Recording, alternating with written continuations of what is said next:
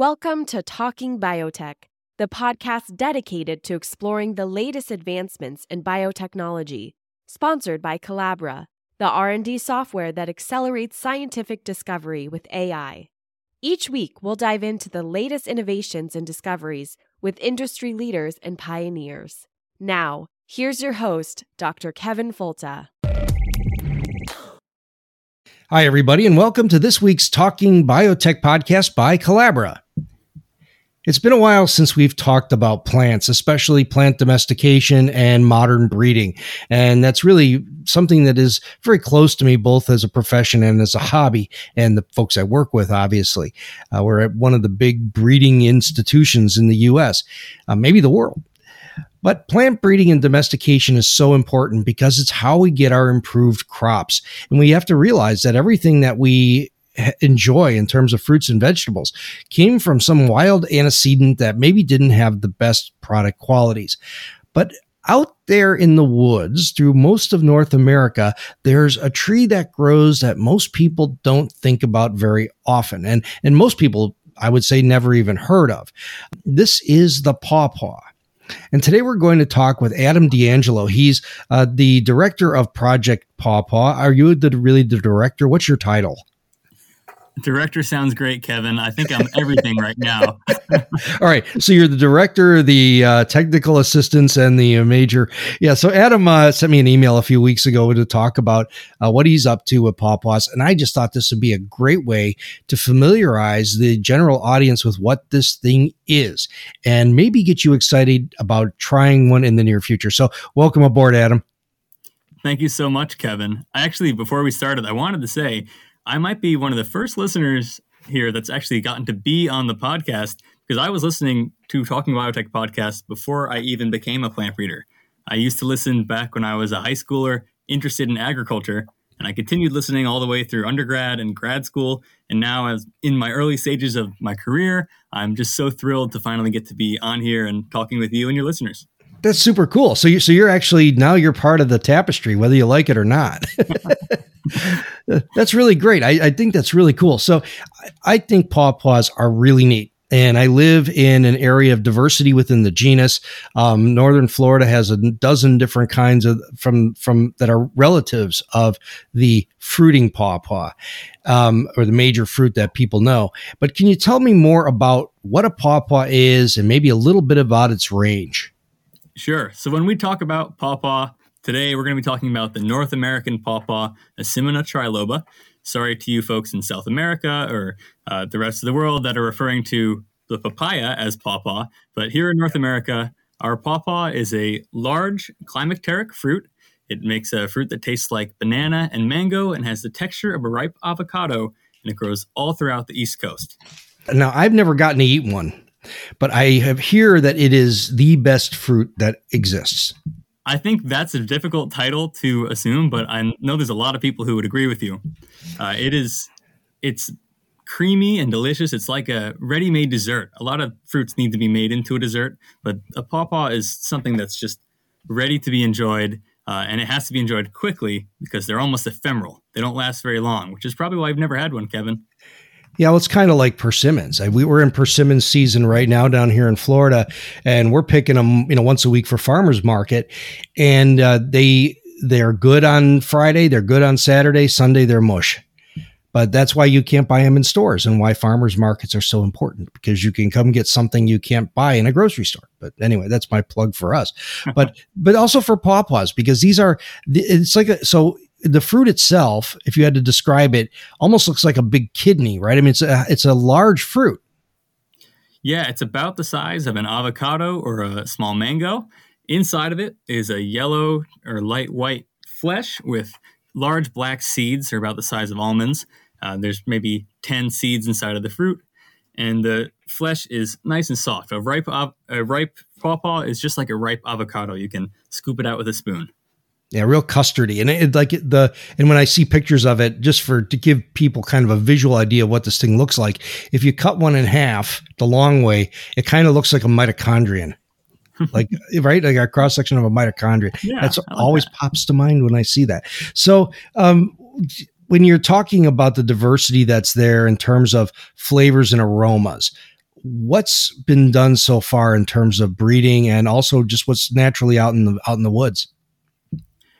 So one of the beautiful things is that nature has been doing a lot of breeding for us. These are plants that are related to cherimoya, soursop, custard apple, and these are just the branch of the family that got stuck in North America when the continents divided.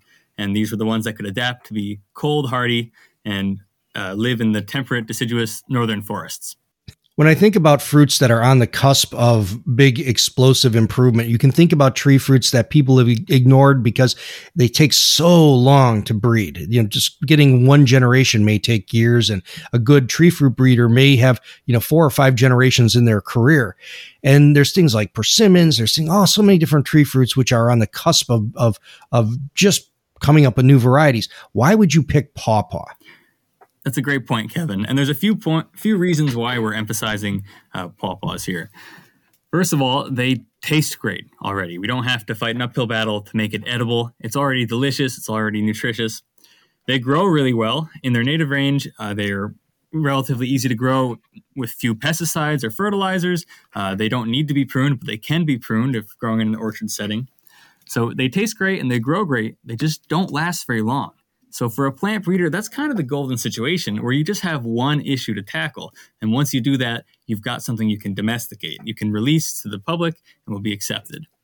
And on top of that, there's one key element is that people are excited about pawpaws. We've been going all around the country for our fundraising campaign this month, going to pawpaw festivals and farmers markets, and there's almost a buzz in the air.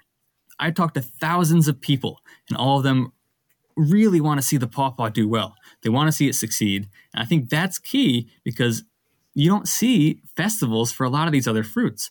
There may be a persimmon festival, but it's not attracting 10,000 people in a weekend like the Ohio Pawpaw Festival is.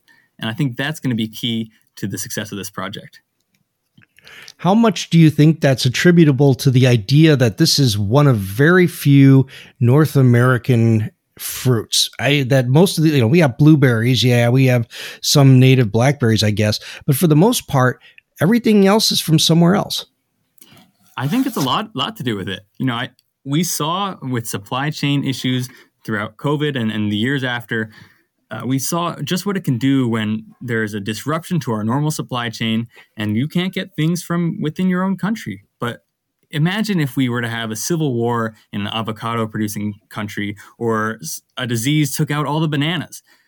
Having a source of affordable and delicious produce produced right here in the United States is going to be really important to food security and also to the economics of the small farmer and the local community.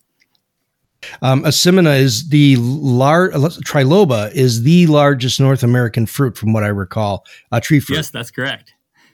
And people have been eating them for a very long time, probably longer than we can even document. And throughout the course of that time, people have likely been also selecting trees that they thought had better flavor and spreading them. And if you look at the map of the range, you can see that along major waterways, there tends to be more pawpaws proliferating. And that's especially interesting when you look at the northward expansion of the pawpaw. Most fruits and nuts can be spread by birds. So that's often moving south as birds migrate in the fall, and that's when things are producing seeds and fruits, which means that a large seeded fruit like the pawpaw isn't really spread by birds, but it's either spread by large ruminant animals or it's spread by people. So when you see these expansions of the pawpaw northwards along waterways against the flow of a river, it's probably pretty strong evidence that people were at some point involved in spreading the pawpaw around, and they likely were selecting ones that they thought tasted better or grew well.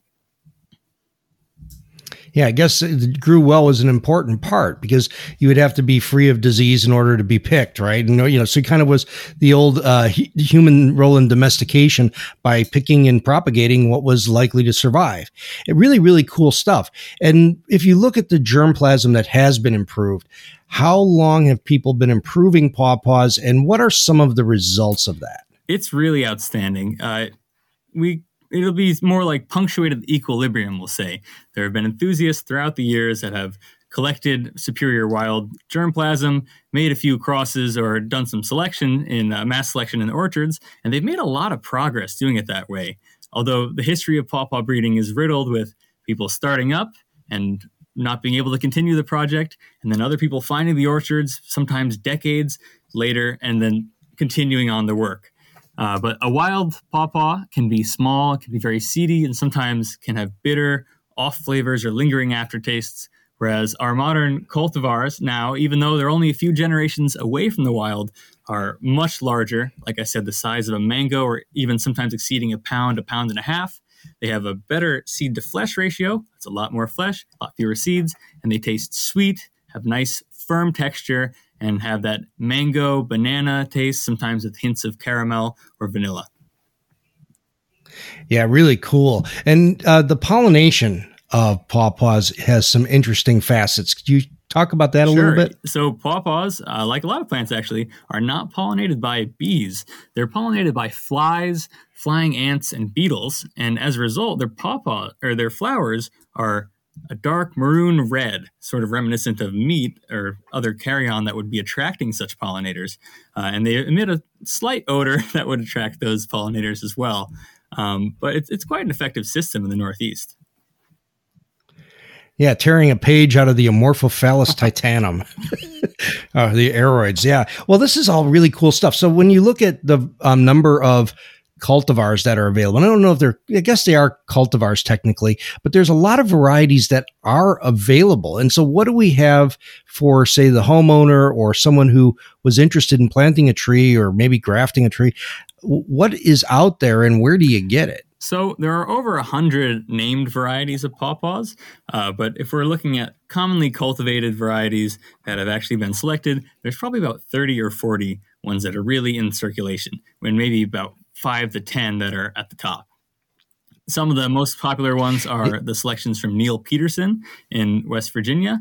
He had discovered an old breeding orchard from a previous pawpaw enthusiast and gone through that and was able to find some specimens that made excellent fruit quality. And those are all named after rivers throughout Appalachia. So you'll see things like Susquehanna, Shenandoah, Rappahannock, Wabash. Those are all excellent cultivars. You've also got cultivars coming out of Kentucky State University, and they've made excellent progress too. They did a very large collection 25 to 30 years ago to bring a bunch of pawpaws to their research orchard, and they were able to sift through that material and start to make some crosses to make the next generation. Other than that, most of the pawpaws have been released from people who have found great trees in the wild or happen to have made crosses by planting trees next to each other. But in terms of organized breeding and cultivar development, I think there's still a lot of opportunities for advancement. I think there is too, because the stuff that is only a few generations from the woods is actually really good in terms of its adaptability. And from what I understand, the product quality. I've planted them here in Florida. So I've done a lot of grafting, buy a lot of budwood. I have tons of pawpaws growing here as rootstocks, but I have never had a good fruit produced. And the big part for me, I think, when you start getting, like, we are pushing the southern edge of the native range, which really kind of ends at the Florida-Georgia boundary. But it doesn't seem like the trees establish very easily, that once you remove them from a pot and try to move them, they don't survive transplantation well. But then they also, obviously, I believe, are objecting to our sandy soil. They also have maybe a very narrow range of water requirement, that too wet, no good, too dry, no good. And when you're growing them in sand, it's really a razor's edge to walk. Yeah, Kevin, I think you might be experiencing a little bit too hot of conditions, but also I'm not sure what your chill hours are down there. These are species adapted for life in zones 5 through 8, and you can see people growing them as far north as Vermont or even near Ontario, Canada. So I think you're probably at the southern edge there. And that being said, I don't feel too bad for you because you get to grow a lot of cool fruits that I am envious of. So I'm glad pawpaws will perform well north of you for those people who can't grow all the cool stuff you get to. Well, I'm kind of in the doom zone because we still get 1 or 2 really heavy duty freezes every year. And so it's just enough to kill anything that's really fun. We can have some cold tolerant citrus. Where I'm at, I'm on the edge of 8B, 9A. and right on the razor's edge. So it actually goes through my house. So in the front, I can grow stuff. It's a little bit cold tolerant. In the back, I can't. It's a 8B9A. And so it's kind of on the edge of Pawpaw. We have some Asimina, oblongata and parvifolia and other ones here that flower all the time. But those are, small stature, bushes and shrubs. And I always had the idea that maybe I could graft onto those. And I have a friend who did it successfully, but I never knew what happened to it. So going forward, that may be another approach, is to use some of the native stuff that's soil adapted and give it a new top. So I don't know, does that seem like a good idea or something crazy? So Neil Peterson, actually, a lot of what he's doing is interspecies hybridization, where he's trying to get some of that heat tolerance or maybe the smaller stature or the showier flowers from those other species into triloba. And I've seen some of those hybrids, and they might perform well down there. See, that's a really cool idea that I didn't think of, because I could never get a triloba to flower. So it never crossed my mind to do that. But we have lots of the other ones.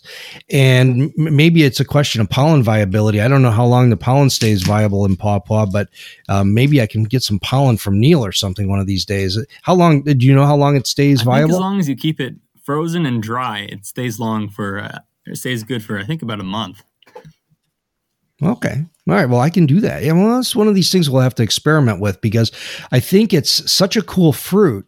And down here where I'm at, we do get some chill. We probably we get about 400 chill hours, maybe less in the days of climate change, but we still are getting pretty good chill. And we're learning a lot about chill hours in different species that matter and don't matter, like apple. Well, with peaches, it matters. It's real strict. With apples, it doesn't matter at all. You can grow Spokane beauties down here if you peel off some leaves. Don't let it go fully dormant. So there's a lot of fun things that we're learning about dormancy and chill requirement. And so, maybe there's some more nuance to it. I just want to grow cool fruits and for the farmer's market. But I also have an obsession with, I would like to figure out what works here so that we could give small farms something really exciting to grow that they could have for local consumers. Because I think connecting people with cool fruit they can't buy in the store gives them some other excitement about healthy alternatives. So that's my mission.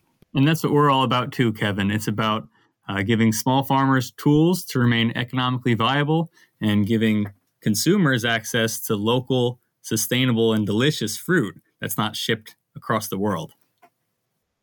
Well, this is really cool. So we're going to take a break here. And when we get back on the other side of the break, we'll talk with Adam D'Angelo about Project Pawpaw and what's happening in terms of modern molecular breeding and some of the other issues that are being done to advance the quality of the pawpaw.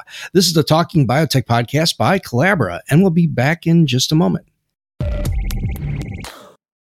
This episode is brought to you by Collabra, the data monitoring platform designed to reveal research insights and streamline reporting across your organization. With Collabra, you'll gain a comprehensive view of your research workflows, simplifying scientific IP governance, compliance, and analysis. Visit Collabra.app to learn how you can transform your research process today.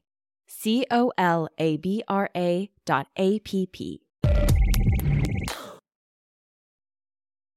And now we're back on the Talking Biotech podcast by Collabra. We're speaking with Adam D'Angelo. He's the director and employee of Project Pawpaw, which is seeking to come up with modern techniques to improve this important crop. And I say important crop because I think it's got amazing potential.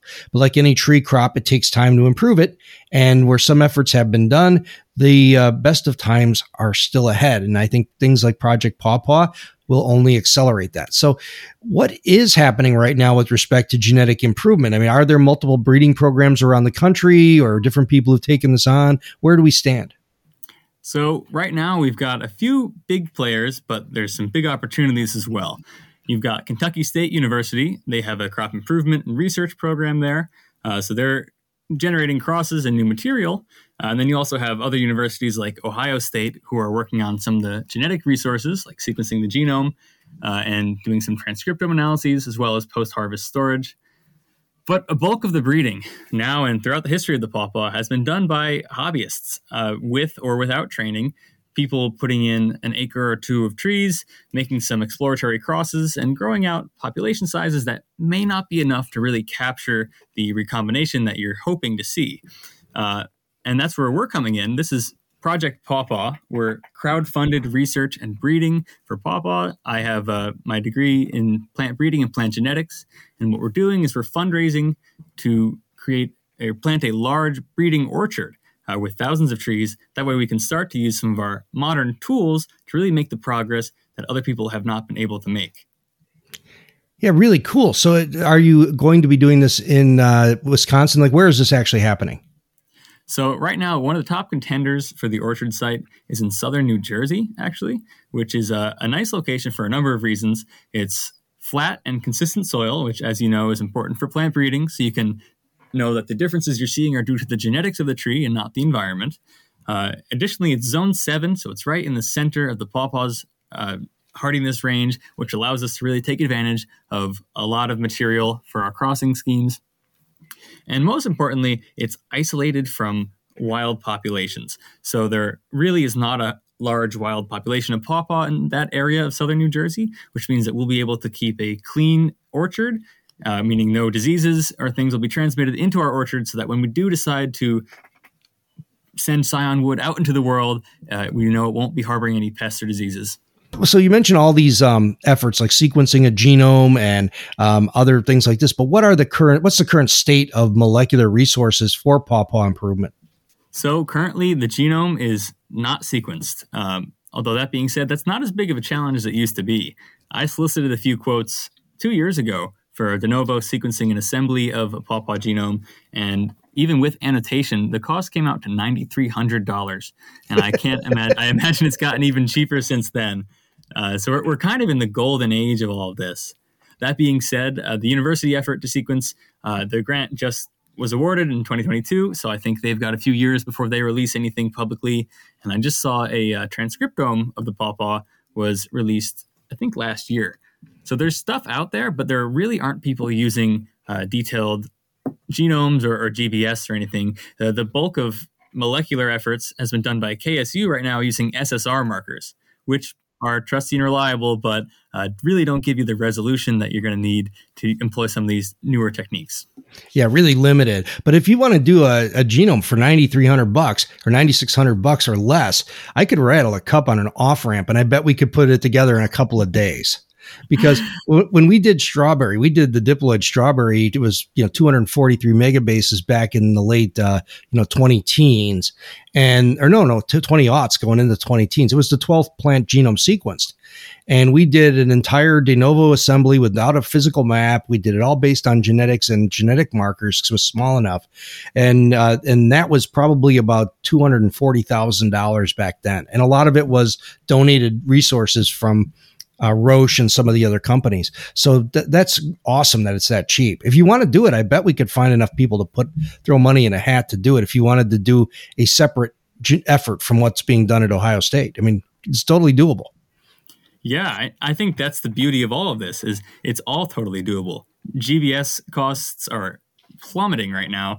And I think if we were to do some studies and find major genes, just the genotyping cost with CASP markers means that we could be screening large populations at a fraction of the cost ever before. And computing resources are cheaper. So that's another reason why this is sort of a perfect time to be launching a project like this, because not only do we have a really enthusiastic group of people interested in pawpaws and a resurgence in local food and native fruits, but we also have the technology to support such research. And I think we could really have a great return on investment by doing some of this work now. Now, how big is a genome? It's 1,600 megabase pairs, so it's actually quite large. Forget it. I don't want to do it now. 1,600 megabase. Okay. What about other efforts that are being done right now you mentioned GWAS and other marker-assisted breeding. Is anybody currently working on that? So, to my knowledge, no one's doing marker-assisted breeding or GWAS, genomic selection, anything like that in pawpaws. The most they're doing is looking at the structure of populations in the wild. I think they might be using some tools for that, but in terms of an organized breeding program, we're not seeing that technique being used right now. And if you do think about the diversity that's out there in the wild, how well is that represented in the current germplasm, or is the current slate of varieties really just a very narrow section of that has kind of been inbred within itself? I think we're seeing sort of a bunching up. So a lot of Neil Peterson's stuff came from the same origins. Kentucky State did a really great job of getting germplasm from all over the country in their initial collection. So that's probably pretty diverse material, although I'm not sure how many generations of crossing they've had in that. So it still might be rather narrow. Yeah, that's pretty cool. So in terms of there is diversity available to bring in different genes that may be important for productivity, especially post-harvest quality, because you mentioned that they don't last very long. Are there certain varieties out there which maybe have lousy fruit traits in other ways, but maybe last longer? So that's the main focus of our work, Kevin. We're trying to make pawpaws that last a little bit longer. And in doing that, we've had to develop methods to look at shelf life and measure different key attributes of shelf life.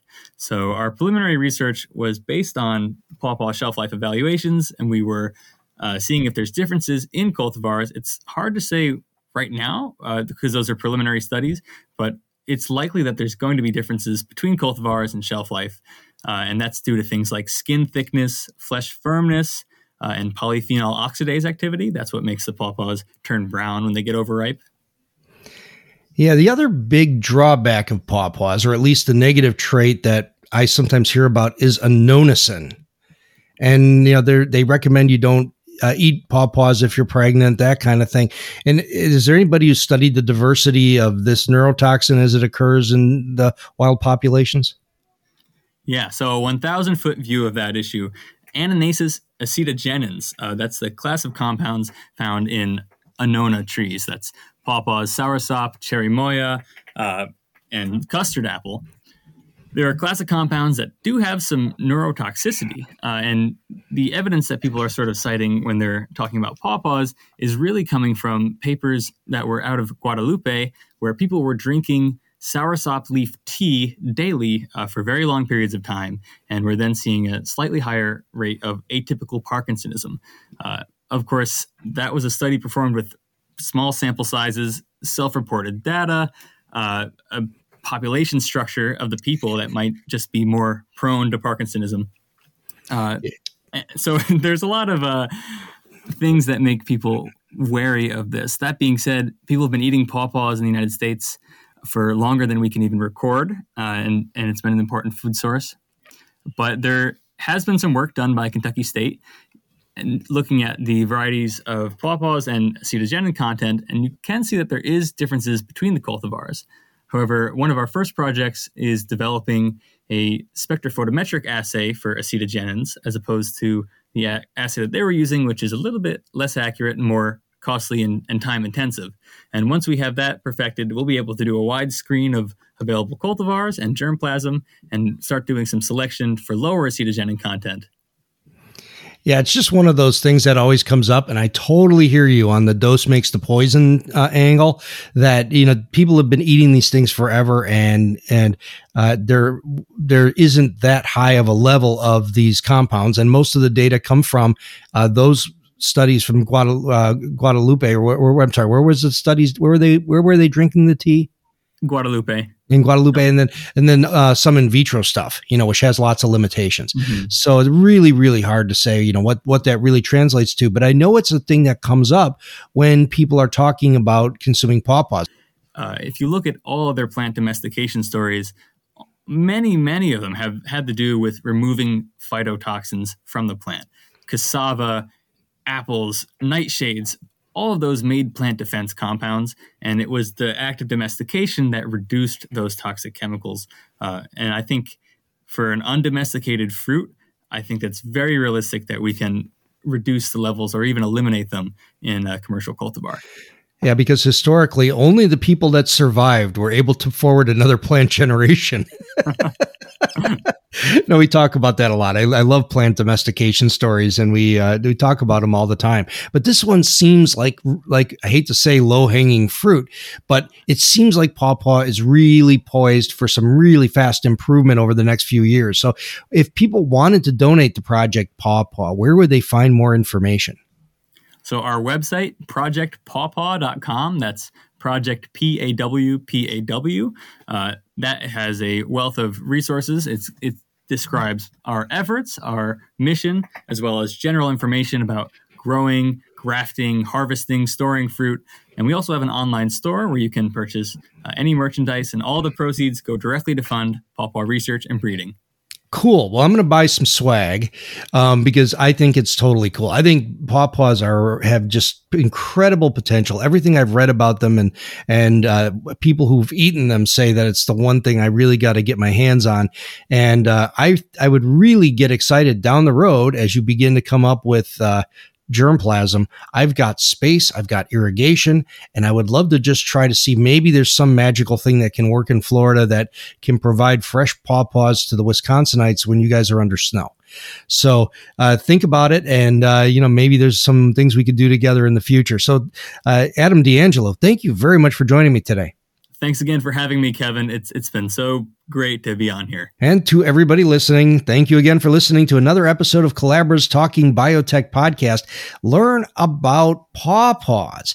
These are really cool trees and really cool fruits that I wish I could grow here in Florida. But you can grow them through many places in North America, and it is one of our native fruits that actually originated here in North America. This is the Talking Biotech podcast, and we'll talk to you again next week. You've been listening to Talking Biotech, sponsored by Calabra, the platform that bridges the gap between siloed research tools. With Calabra's electronic lab notebook, scientists can work together in real time, sharing data and insights with ease. Revolutionize your research collaboration. Sign up for a demo today at calabra.app, COLABRA.app.